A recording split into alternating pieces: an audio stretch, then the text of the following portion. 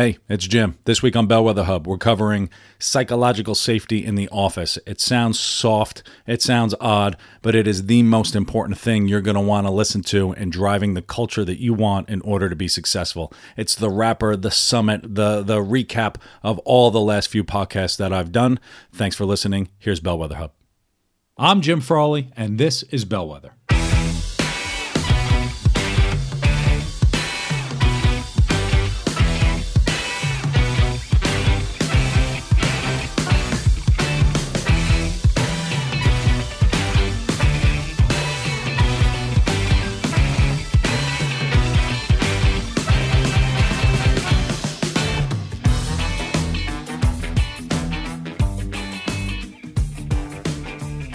Welcome to Bellwether. Thank you for joining yet again. Today, we are putting a wrapper on the last 4 weeks of what we have been talking about.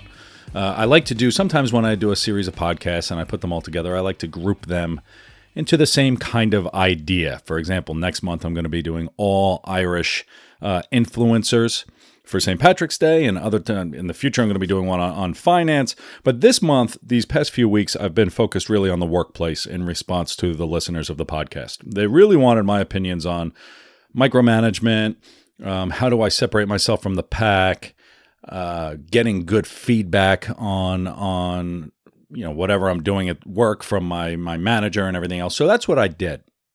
And today, when I cover psychological safety is one of the things I'm going to talk about today, and it really is the wrapper for fundamental cultural, driving a good culture, driving your leadership style. All of this falls under this category of psychological safety, and it's a buzzword.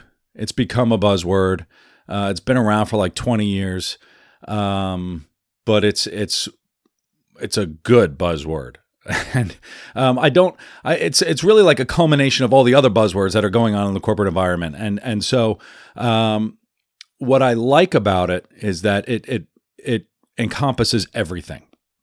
And when we just say, when people say to you, oh, well, you just need to be a good leader, that really doesn't mean anything. It means something different to everybody else. But when we talk about psychological safety really is just laying the foundation for everyone to be their best. And how this manifests itself is going to be different. And I'll cover that in a little bit, but it's different for each person because you need to lay the foundation as a leader in your organization.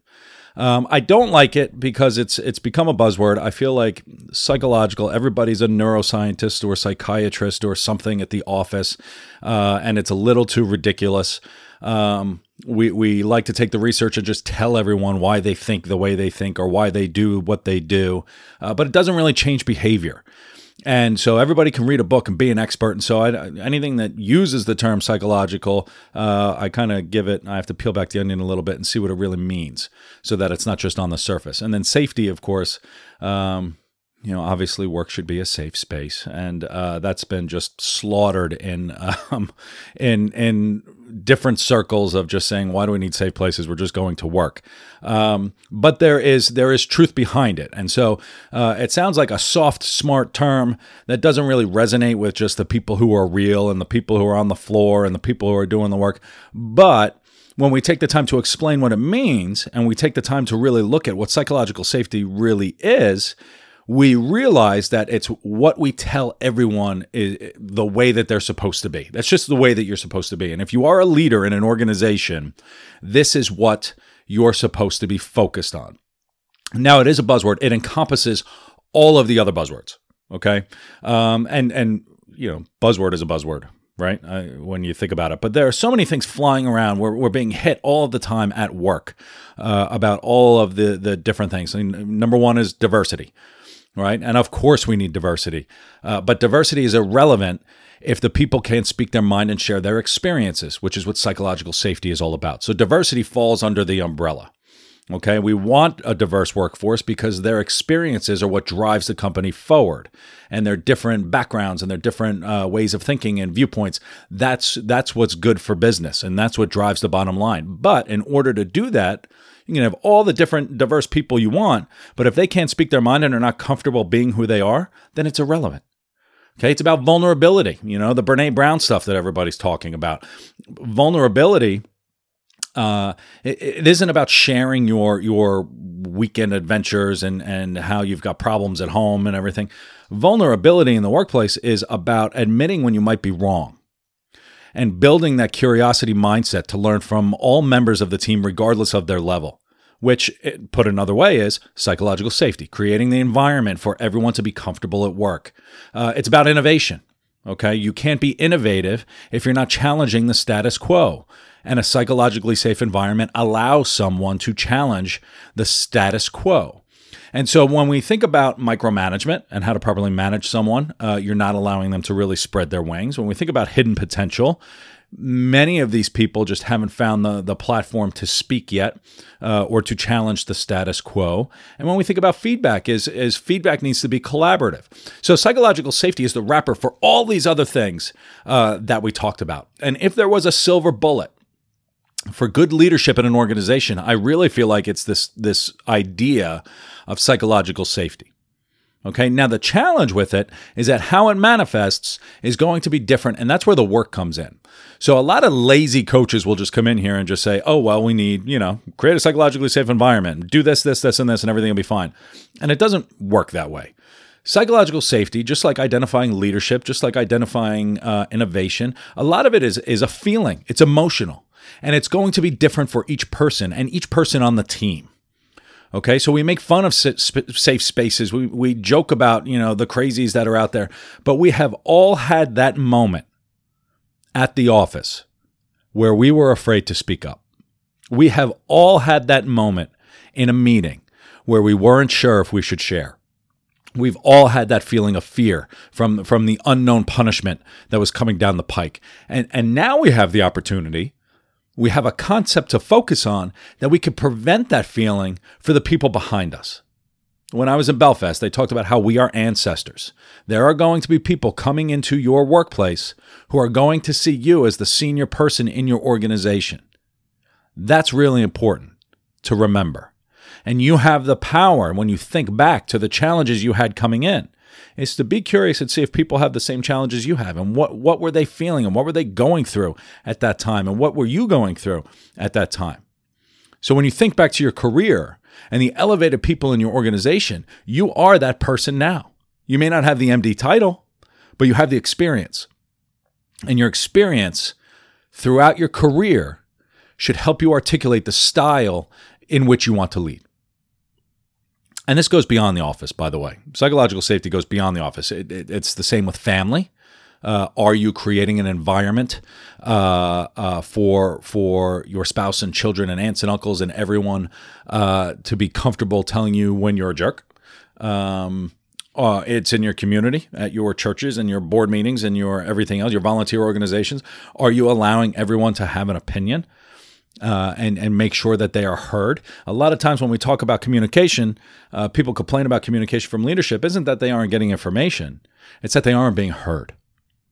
And I get the hierarchy thing as well, right? Let's be honest. A person straight out of college trying to tell the CEO why their plan is garbage is more than just a little bit obnoxious. But the safety aspect, that's part of the safety aspect as well, is generate thinking in your own teams. And get them think about what they are doing. And it's not just learning about processes in organizations and learning about the way that we do business. It's learning about the appropriate way to act around other people as well. And that curiosity mindset, that learning mindset, being curious on what you can learn from everybody else is very, very important. So here's how to get started. Let's talk about it, because I don't like just saying things and then, send people off and just kind of do it on their own. I like to give some context. So there's plenty of aspects to psychological safety, and I'm going to cover some of them. Many of them are very tactical. So I will try to stay strategic so that you can fill in the tactics on your own. But what I like to tell people from a psychological safety aspect, what I like to tell people is that we are separating the worker from the work. We align ourselves with our work. When you think about the product that you put out, and this is very true for entrepreneurs, when you set up your own business and you're trying to sell your business and someone turns it down, it feels like an individual rejection because you have aligned yourself with your work. When someone challenges a project you worked on in the office, you tend to take it personally. And I have clients all the time. We spend a lot of time working on separating, your work is not you as an individual. Your work is something you worked on. Maybe you were busy while you did it. Maybe you weren't focused. Maybe you were focused. Maybe you didn't get the information you needed. Did you do the best that you could possibly do with the information that you had at that time? And the idea for psychological safety isn't for a person to be defensive. It's about a person who's able to explain their work. And if it didn't hit the mark, then it's a joint discussion on what needs to change. And saying, okay, why didn't this hit the mark? Now we're going to solve a challenge, a problem between the two of us. And it's not, me versus you or anything else. And so this curiosity mindset, psychological safety, they all go hand in hand. This idea of listening to a person's process flow, what decisions did you make to get here? Let's talk about them and say, how would I do it differently? Or maybe I learned something from them on the way that they were thinking about something or some random thing that they haven't even, or that you haven't even thought of. This idea of question thinking and asking random, legitimate, innocent questions will allow you to separate the worker from the work. Okay. I feel like I'm talking about questions in every podcast, but this is really like the way to do it. I can't say it any other way. So separating the worker from the work, you've hired people. We hear it all the time. We work with people. We want to hire people that we like. We work with people that we like. Okay. So you like these people in general. Okay. It's the whole interview bias that we talk about. When you talk about biases, we want to hire people that we like. Now, their work product is something separate from them, and aligning their work product to what the organization needs is separate from an individual relationship. You should be learning from each other and then have work on the other side of that so that the two of you can solve this together, solve a challenge together or a problem together or something like that. That's how I like to think about psychological safety. Okay, there is a foundation, a relationship between two people, and then the work thing is this lever that goes back and forth. So everyone has an opinion. And when I started Bellwether, my little spiel tagline thing was that everybody has something good to share. Everyone has something interesting to share. No matter where you are, no matter what group you're in, someone somewhere has something that you can learn from and something that you will find interesting. I believe that. And it's the same at work. You're in an environment driving a revenue stream, but you're all interesting people doing interesting work, hopefully, on some particular project, okay? And when you engage everyone in their opinion legitimately and let it matter, that's when you make progress. That's when productivity hits the roof. That's when, using your questions to get someone to bring their expertise to something. That's why they work there. When you're paying someone $200,000 a year, you should be getting at least $200,000 worth of benefit from them. That's it. And so how are you properly engaging them so that they can bring that type of value? And it's not through micromanagement. It's about looking for the hidden potential. And it's about giving them feedback to make them the best that they are. It all comes together. It just all comes together. It's amazing. So when we use our questions tactically, when we separate the worker from the work, I always like to recommend a book on my podcast. And this time I'm going to recommend The Art of the Focused Conversation. I don't know if I recommended it before, but it's a framework of questions on how to solve a problem. It's an academic look on questions, and I love it. But they kind of articulate out these four types of questions in order to come to a decision. And they're objective questions, which are just, objective, completely wide open. Reflective questions. Have we learned anything in the past that might influence our decisions? Blah, blah, blah, blah, blah. Interpretive questions. We're saying, what does this mean for us? And then decisional questions. So objective, what's happening? Reflective, has this happened before and what did we learn? Interpretive, what does this mean for us going forward? And then decisional, what are our next steps? None of those have anything to do with the person, okay, other than their opinion. And so that is a great foundation for a psychologically safe conversation. And so these four types of questions to lead a discussion, they are all separating the human from the action. We are focused on an individual challenge that we're working on together. And when we focus on, matter of factly, all right, this is the situation we're in. What's the next decision to make? There's no blame. There's no, this person should have done this person should have done that. It's irrelevant. This is where we are right now. Everything else is a distraction. And we'll talk in a few more episodes after the next block of my Irish people, my lovely, brilliant Irish people. We'll talk in a few more episodes. I'm going to do another work series, but defining your leadership style. I have it scheduled for like a month or two down the road. But when you pair a strategic vision for your organization, an authentic leadership style for your people so that they could trust you and know where you stand, and then throw this psychological safety wrapper premise on top of it, you can't lose as an organization. You can. I do feel like it's impossible, right? You've got your market dynamics is going to, well, that falls under your strategic vision, all right? Your strategic vision should encompass market dynamics. And when we're talking about leadership style and making the people the best that they can be, you've hired the best people. Okay, this is like chief people officer stuff. It's basic. And then the psychologically safe premise in order to do the work and execute, that's it. Strategy, people, culture. If something's going wrong in your organization, it's strategy, people, or culture. That's it. Those are the three buckets. And being psychologically safe and creating that environment so that your strategic direction can be implemented by the people that you've hired in a culture that allows them to drive it, you're going to be successful. That's it. It just makes, as a rapper, I feel like, well, I'm not a rapper, but as a rapper for the other items that I just did, I feel like that sums it up pretty well. Psychologically safe environments, when you think about it, if you were to go and think about, are you laying the foundation for your people to be the best that they can be? How many times are you walking into a conversation today where you have major judgment, it's all over your face, nobody wants to engage with you.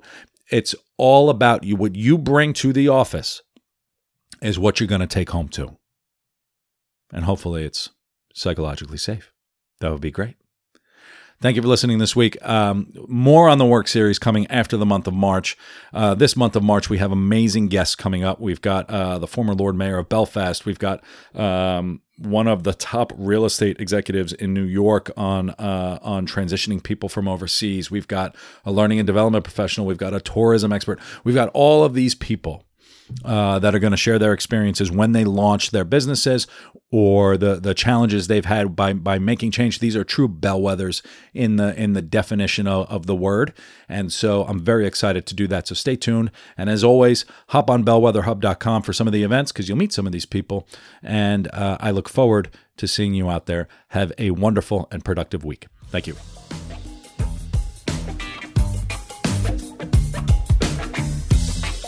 Thank you so much for listening.